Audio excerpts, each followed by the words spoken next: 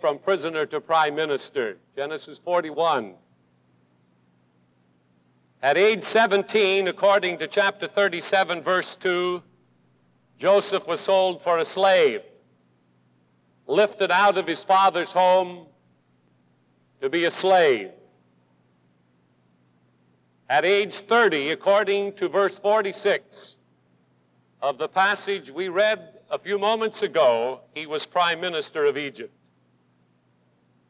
What happened in the 13 years in between is one of the most interesting stories you will ever read. We do not know for sure how long Joseph was in prison. We do know that the chief butler forgot him when the butler was released from prison and restored to Pharaoh's household. His ingratitude was overwhelming when he got back into the position he had lost. In the first verse of the 41st chapter, it does state that 2 years after the butler forgot Joseph, Pharaoh dreamed a dream. We do know that. So he spent a good while in that prison. What a lesson is here for us at Capital Christian Center on this Labor Day weekend. The matter of clinging to God's revelation. For that is what brought Joseph victoriously through. The revelation of God. We talked about that in detail last week. Early in Joseph's life, he dreamed of his brother sheaves bowing to his sheaf. That had not yet been fulfilled. His brothers said to him, "Shalt thou indeed have dominion over us, you little whippersnapper?" That's my addition. But that's what they thought. He was a skinny 17-year-old favorite of his father. Will you reign over us? It will never happen. But Joseph had a revelation from God. Do you think it was easy for him during those years of prisonry? I wonder. The psalmist wrote about Joseph's experience. Have you ever noticed it in the 105th Psalm? Beginning at verse 16, he called for a famine upon the land. He broke the whole staff of bread. He sent a man before them, even Joseph, who was sold for a servant, whose feet they hurt with fetters. He was laid in iron. Does that sound easy? Until the time that his word came, the word of the Lord tested him or tried him. The king sent and loosed him, even the ruler of the people, and let him go free. He made him lord of his house and ruler of all his substance. It was a difficult time, I believe. The Living Bible reads in verse 19 of Psalm 105, until God's time finally came, how God tested his patience. Maybe you feel you're in a prison house today, much like Joseph. There is a secret to life here for you this morning. Until God's time. That is a key phrase. Until God's time. Romans 11:33, I would like to interject here, because Paul speaks of God's ways being past finding out. Some of you have been scrutinizing, analyzing, conferencizing, talking to others, trying to figure out God's ways. Save your time. God's ways are past finding out. What must we do? We must simply place ourselves in his hands and know that God is never early and that God is never late. He's always on time. Usually not our time, His time. That could be one of the most significant things you take from this service today. God is never early. God is never late. He knows how much we can bear. God's time to act is indeed God's time, not our time, until God's time finally came. Oh, I pray that God's time for you is today, but if it isn't, that doesn't change anything. God is God. He will be on time for you, whatever the circumstance may be. Pharaoh dreamed a dream. Notice the ingredients of this incredible happening. Pharaoh dreams some perplexing dreams. He's troubled in the palace. Running around is a butler who had been in prison, a naughty butler. He sees the Pharaoh in consternation. What's the matter, Pharaoh, king of Egypt? I have dreamed some dreams and I cannot understand them. And then, like a light turning on in a darkened room, the butler says, I do remember my faults this day. He had promised a young fellow in prison that he would remember him to the Pharaoh when he got out, and he had totally forgotten. I do remember my faults.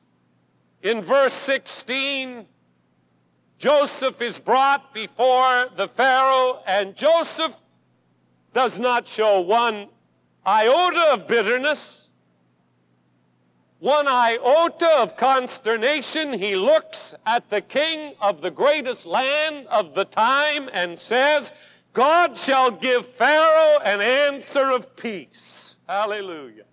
What a man. What a faith. What a strength of character in this man, Joseph. He explains the dreams. 7 years of plenty followed by 7 years of famine. He says, appoint a wise man to administer the food supply. He did not say, appoint me, you lucky Pharaoh. He said, appoint a wise man to administer the food supply, and I see him stepping back into the shadows to let Pharaoh do what Pharaoh wanted to do, trusting God. As far as Joseph was concerned, he was going back to the prison. All he had done was to explain the dream. He had no promises beyond that.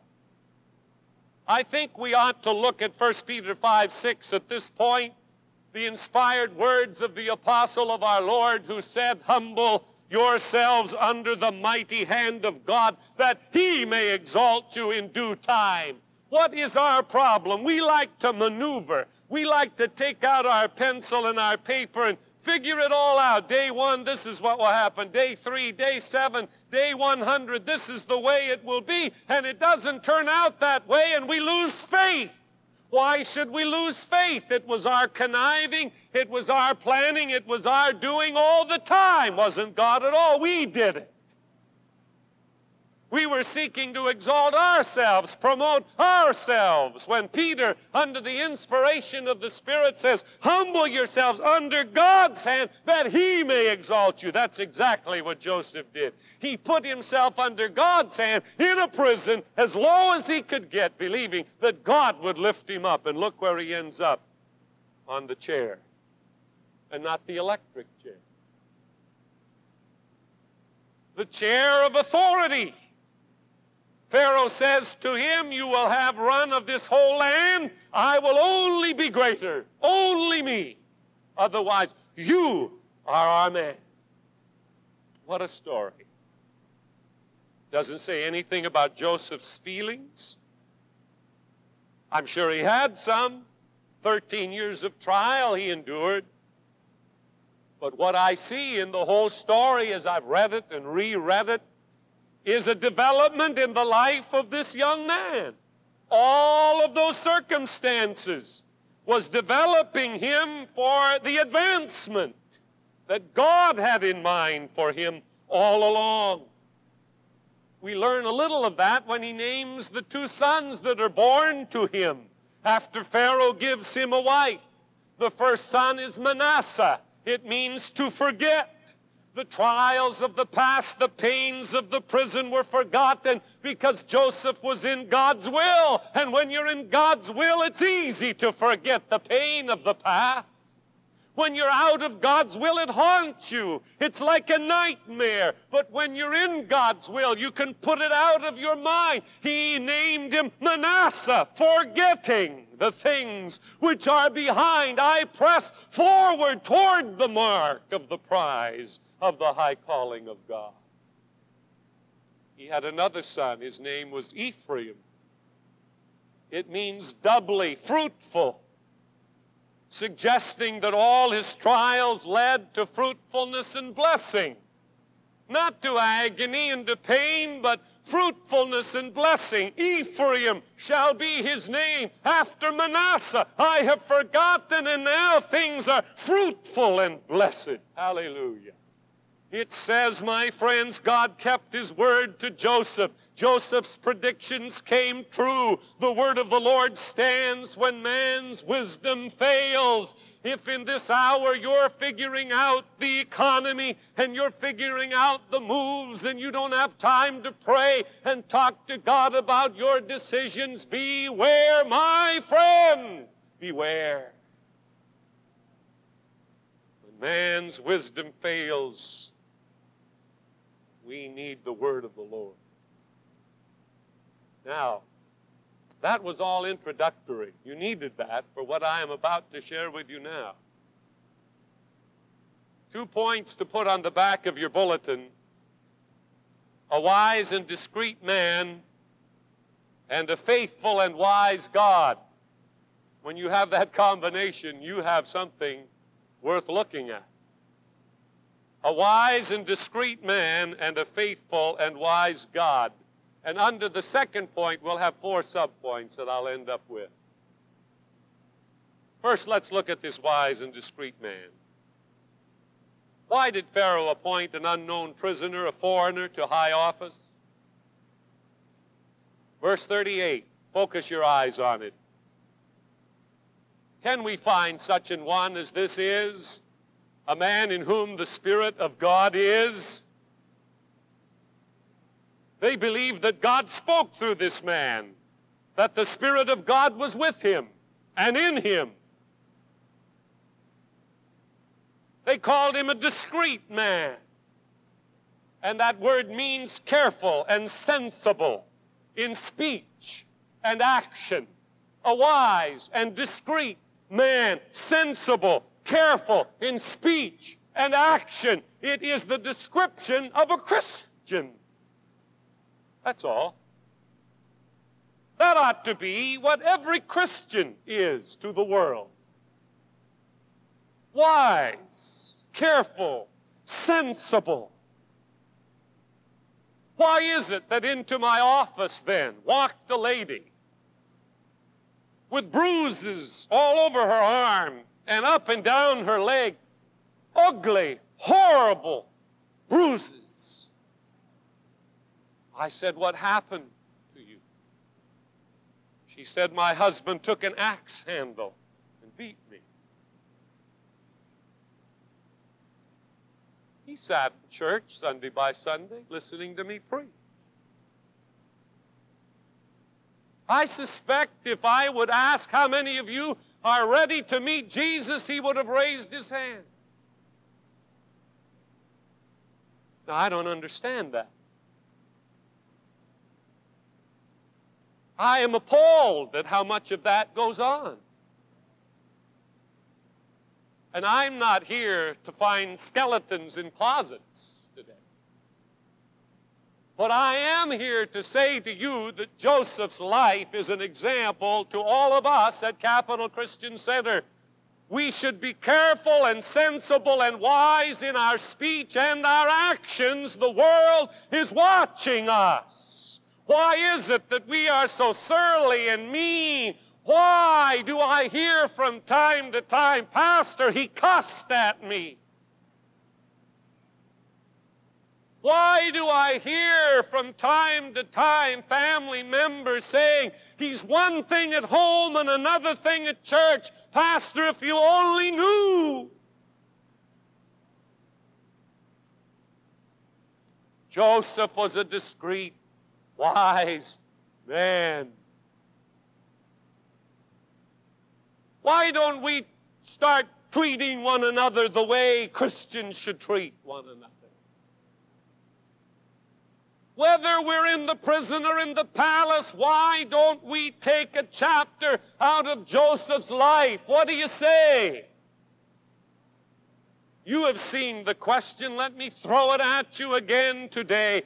Are you a part of the solution or a part of the problem?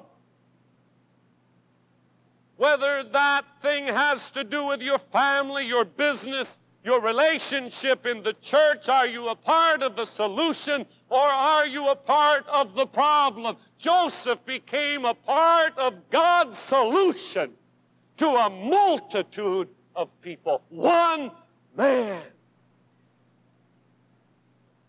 I am only one, but I am one. That's what I learned from Joseph.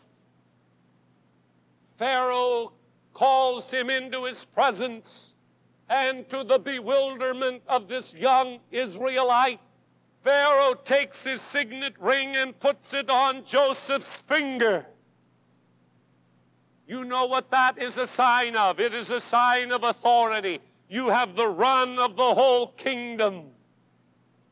Spiritualizing that, we can say the believer's position in God is that of authority. But we don't have authority to push one another around. We have spiritual authority against the forces of darkness in this world. Let us be wise and discreet as God puts the signet ring on our finger. Let us use our authority to build, not to tear down. If you will look in verse 42, he then puts a chain about his neck. That was a significant moment. Picture it.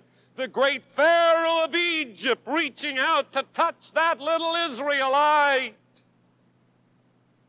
who had been a prisoner. Puts that expensive chain around the neck of Joseph. What is that a sign of? It is a mark of dignity. Wherever you go, Joseph, they will bow down to you because of the chain about your neck. The believer doesn't stoop to the devil's methods. He doesn't shove. He doesn't shout. He doesn't say, I want my way when I want it. I have this right. He has a chain of dignity around his neck. He walks uprightly, as the first psalm says. He doesn't sit in the council of evil men. He walks in the presence of God and wisdom. And then he puts on his shoulders a robe of fine linen, a priestly dress. Spiritually, we are clothed with the righteousness of Jesus. We have the robe of righteousness upon us, which simply means right living. Righteousness means to live right before your fellow man. People say all the time, I can't. You're right. Let me say it again. You're right. Galatians 2:20 is in the Bible, though. I am crucified with Christ. Nevertheless, I live, yet it is not I, but Christ that liveth in me. There's your answer. The robe is on your shoulders, the robe of rightness. You're right with your companion. You're right with your family. You're right with your church. You're right in your work. You're right because the robe of rightness is on your shoulders. That's the way Joseph lived. He was living up to his privileges in God. He had been doing that even in the prison. He did it in the pit that his brothers put him in. But notice now the whole kingdom is going to notice his position. And isn't that the way it's going to be with every true believer? We're going to rule and reign with him. Whether you're ever put up on the platform or not, that doesn't matter. You're going to rule and reign with Christ. So smile. Don't look so dejected. You're a king and a priest unto God. We all have the promise. We're all heading that way. There is victory for all of God's people. Whether it's recognized now or not doesn't change the fact it's coming. May I read for you a little statement in Proverbs 18, verse 16. A man's gift maketh room for him. You don't have to push your own way. You don't have to scheme and connive. A man's gift makes room for him. Joseph walked with God. Joseph could interpret dreams. Joseph was a man of faith. His gift made room for him in Potiphar's house. It made room for him in the jail. And now it's going to make room for him in the whole kingdom. All knees bow to Joseph. Relax, friend. Stop fighting. Stop struggling. Just let the gift that God has put within you find an avenue. It will be beautiful.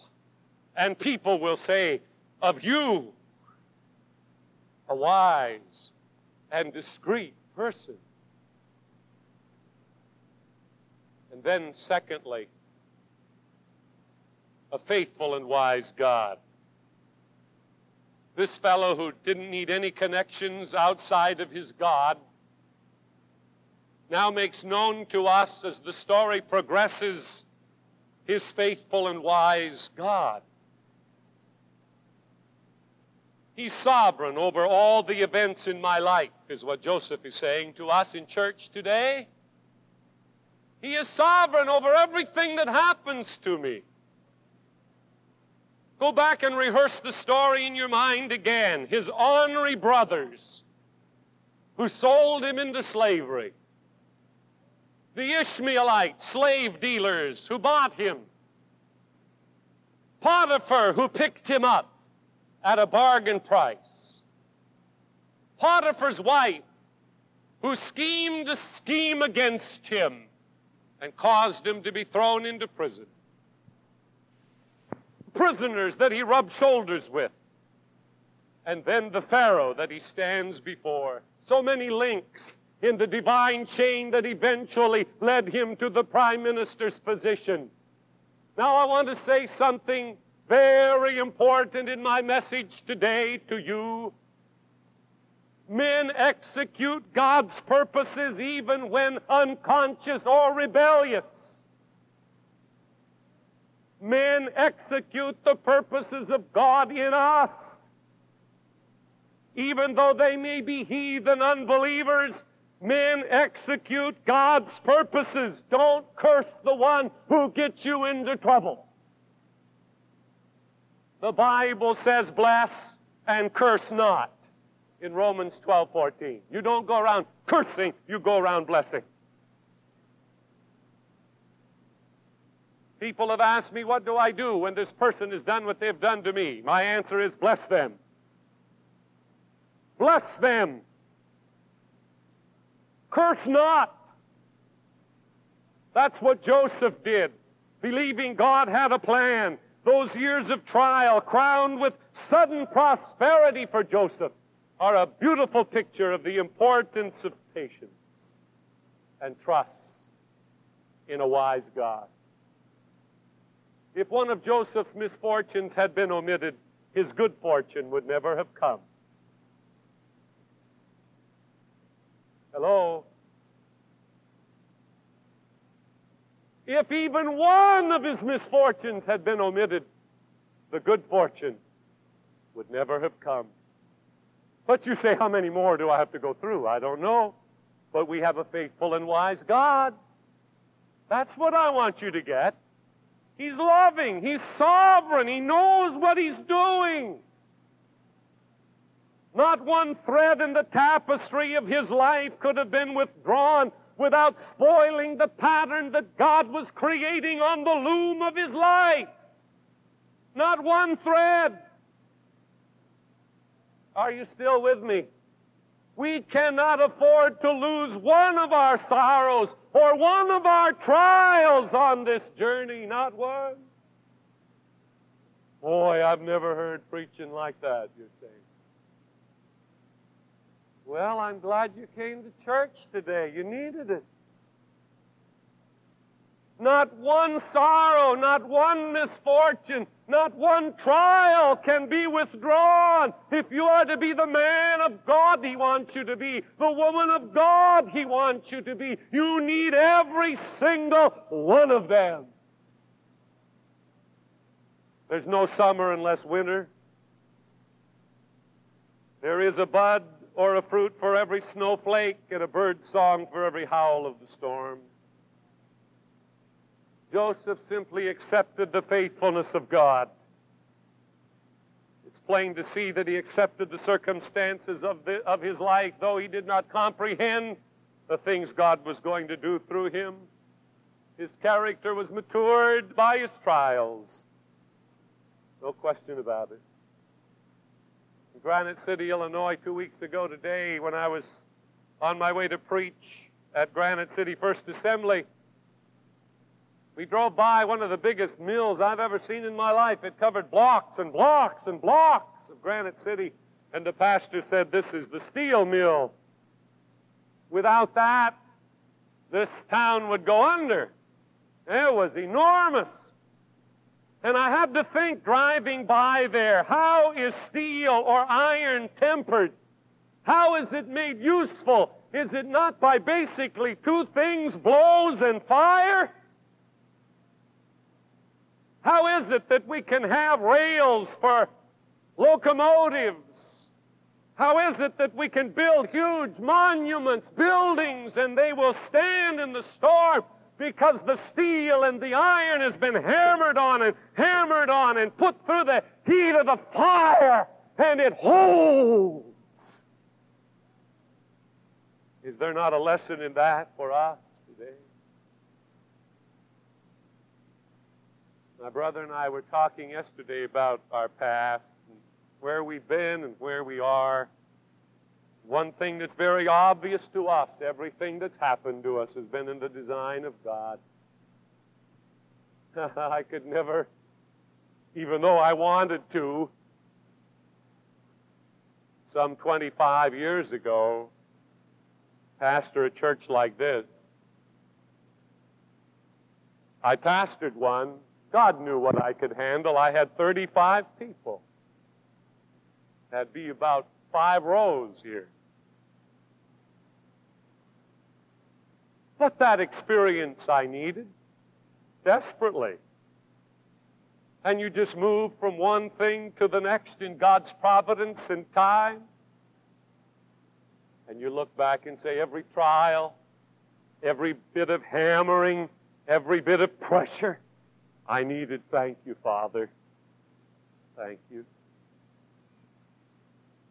Joseph was content to look after a jail even though he had dreamed of those sheaves bowing down before him. Never complained. What are the life patterns of those who reach the top, the Josephs of this world? These are my 4 subpoints that I want to close with. 4 Ds. First of all, they dreamed. Those who reach the top, and it's not wrong to reach the top. They dream.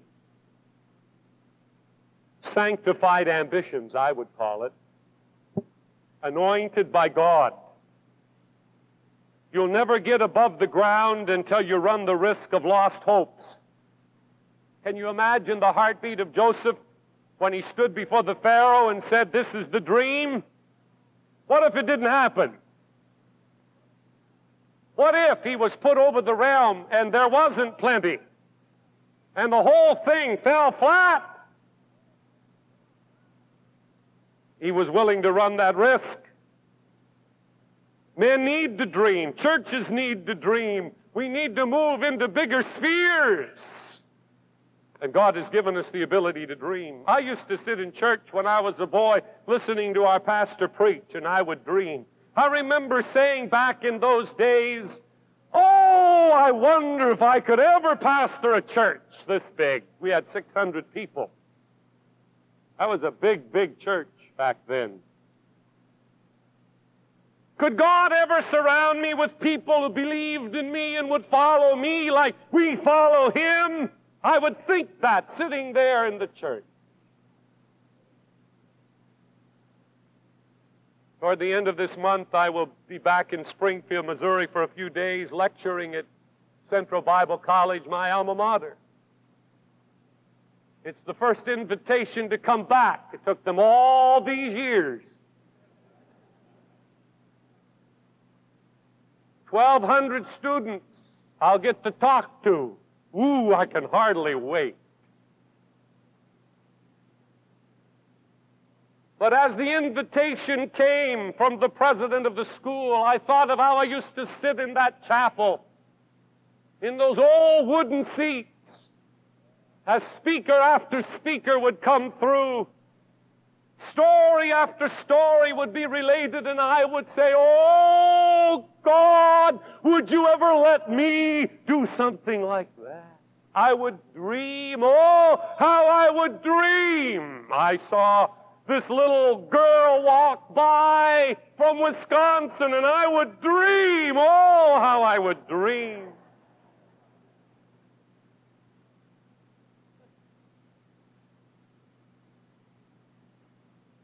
It's not a sin to dream. Joseph did. Look where it got him. From prisoner to prime minister. The second D is the word dare. Those who reach the top dare. Some dreamers just dream. Have you met any? They just sit in little groups talking about their dreams. They never get up off their duff. They just talk about it. I've met some old folk like that. It's a sorry sight. They're just content to talk about what they dream. But those who reach the top like Joseph dare to get their heads chopped off. Joseph dared to accept the challenge of heading up Egypt for the next several years. He hadn't even been to the university. But he accepted the challenge. He dared to allow himself to be put in that position. I've had to dare to change the patterns of my ministry over the years. Growth and development have demanded that I do so, but it's a lonely life sometimes. Because what comes back to me is I have had to change, dare to change in order to minister in the capacity I feel God is giving me in my dreams. I have had people say, He doesn't really care about me. Oh, that hurts. How that digs in the spirit. But you see, I've had to do some changing. The hours of counseling, of administrating this great work, of leading our staff of 15 on the pastoral level, of preparing for these many hours of public ministry that God opens to me week after week, have made me dare to believe that people would understand. If I could not reach out and touch them every week of their life, or sit in their home and drink tea with them, it would be a delight, but I only have 2 legs and 2 arms and only 1 body. And it's getting older, my wife tells me. But you see, I dare to believe that love in the family causes us all to understand And though we may not be touching palm to palm as much as we would like, we know we love one another, and we're building something bigger than our little kingdom. It's the kingdom of the Almighty and the eternal God. I dare to believe for that. The third D is the decide factor. You dream, you dare, then you decide to pick up the ball and run with it. The history professor asked, how many of you have started your term paper? Not a hand went up. He paced the floor like a lion. He was getting very evidently to the boiling point. Finally, he blurted out, as those students sat there in stunned silence, just don't forget what I'm about to tell you. Beginning is half done. That's wisdom. Getting the paper and the typewriter. Getting out of bed in the morning. Going into that office and say, sir, I understand you're looking for an employee. You need look no further. I am the best you will ever find. You decide to do something about your fate. Those are the people who arrive. You've got to pick up the ball and run with it. The football game was totally against one team, and the coach sent in 2 plays, both for Charlie. Ended up, Charlie wasn't involved in either one of them. Coach called timeout, got his player to call timeout. The quarterback ran over to the sidelines, and the coach said, what's going on out there? I sent 2 plays in for Charlie, and he didn't get involved in either one. The quarterback said, Coach, it's simple. We're getting beat so bad, Charlie don't want that ball. That's the way it is in life sometimes, but you've got to pick it up and run with it if you're going to make a score. Beginning is half done. Pharaoh said unto all the Egyptians, go unto Joseph. What he says to you, do. Decide. I have hanging on my wall in my office this little motto. Miracles happen when you stop telling God it's impossible. That was worth all the gas to get you here today. Miracles happen when you stop telling God it's impossible. You decide. Finally, dedicate. You dream, you dare, you decide, and you dedicate. It has been said that nothing spoils people like success, but not so with Joseph. And I have searched for the answer to that, and I think I have found it. Nothing spoils people like success. Not so when you reach down from the top where God has put you to help those who are below you. There is the answer. Joseph was always stooping over to help someone else. Whether it was his brothers or whether it was the kingdom of Egypt, he moved about the countryside serving the people, and they bowed before him in gratitude. Because though he wore the signet ring and the chain was about his neck and the royal robe was on his shoulders, he was always stooping down to lift someone up. In the counsel of some this week, we analyzed the problem of a certain person, and our analyzation was this: all she needs to do is get outside of herself and start helping somebody else. To dedicate herself to someone else's problem, she will be well. I've been into some hospitals this week. I go in thinking I'm going to bless these folk. I always come out more blessed than I was ever a blessing to them. I stopped at the bedside of a young lady in her 20s this week. She's lost 30 pounds. She's down to 82 pounds. Lines running into her from everywhere. Food was sitting on her tray. I said, "Can't you eat this?" She said, "It just comes up. I can't keep anything down. Not even this Jell-O, not this Jell-O."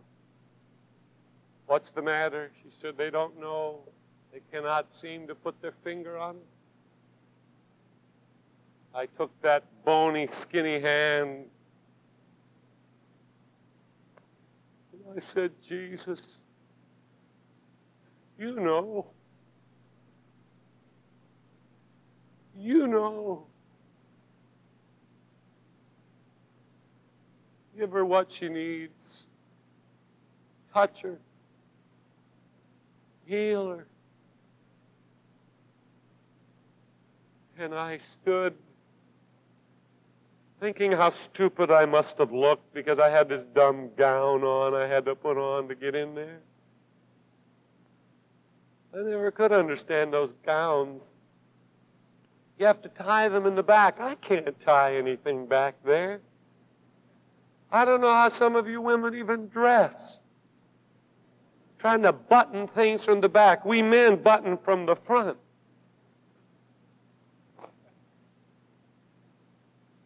I thought I must have looked dumb. But I'll tell you one thing. I walked out of there a mile high. Because it was a joy and a privilege to stop and administer the life of Jesus to her. And as I stood by the bed before leaving, seeing her look up and say, "Pastor, thank you so much for coming. I never dreamed you'd come. Oh, if I could only spend all of my time like that. But it's impossible. But I've learned this. When you dedicate yourself to stoop down and pick up, you're never down. When you dedicate yourself to someone else's problems, there is a sense of power in life that is a part of you. In our day of getting and greed, how important it is for us to put that into our hearts. Well, I've got to quit. He went out of a cell into the second chariot. And I would say that's pretty good for a kid who never got to college, who was hated by his brothers and sold into slavery and ended up in prison.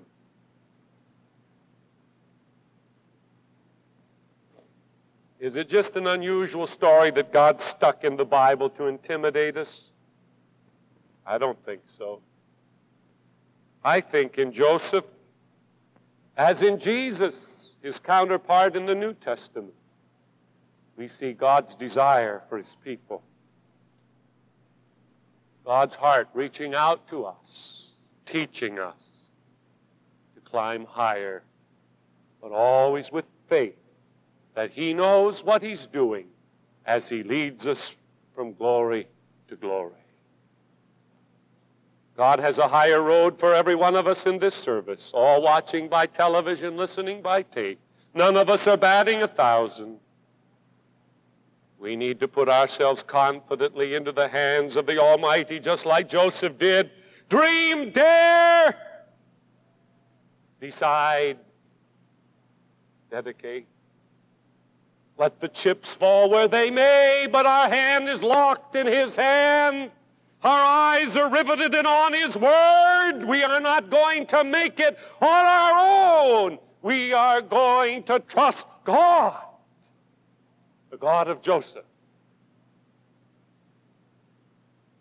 Made him one of the greatest examples I've ever read about any. Let's bow our heads in prayer.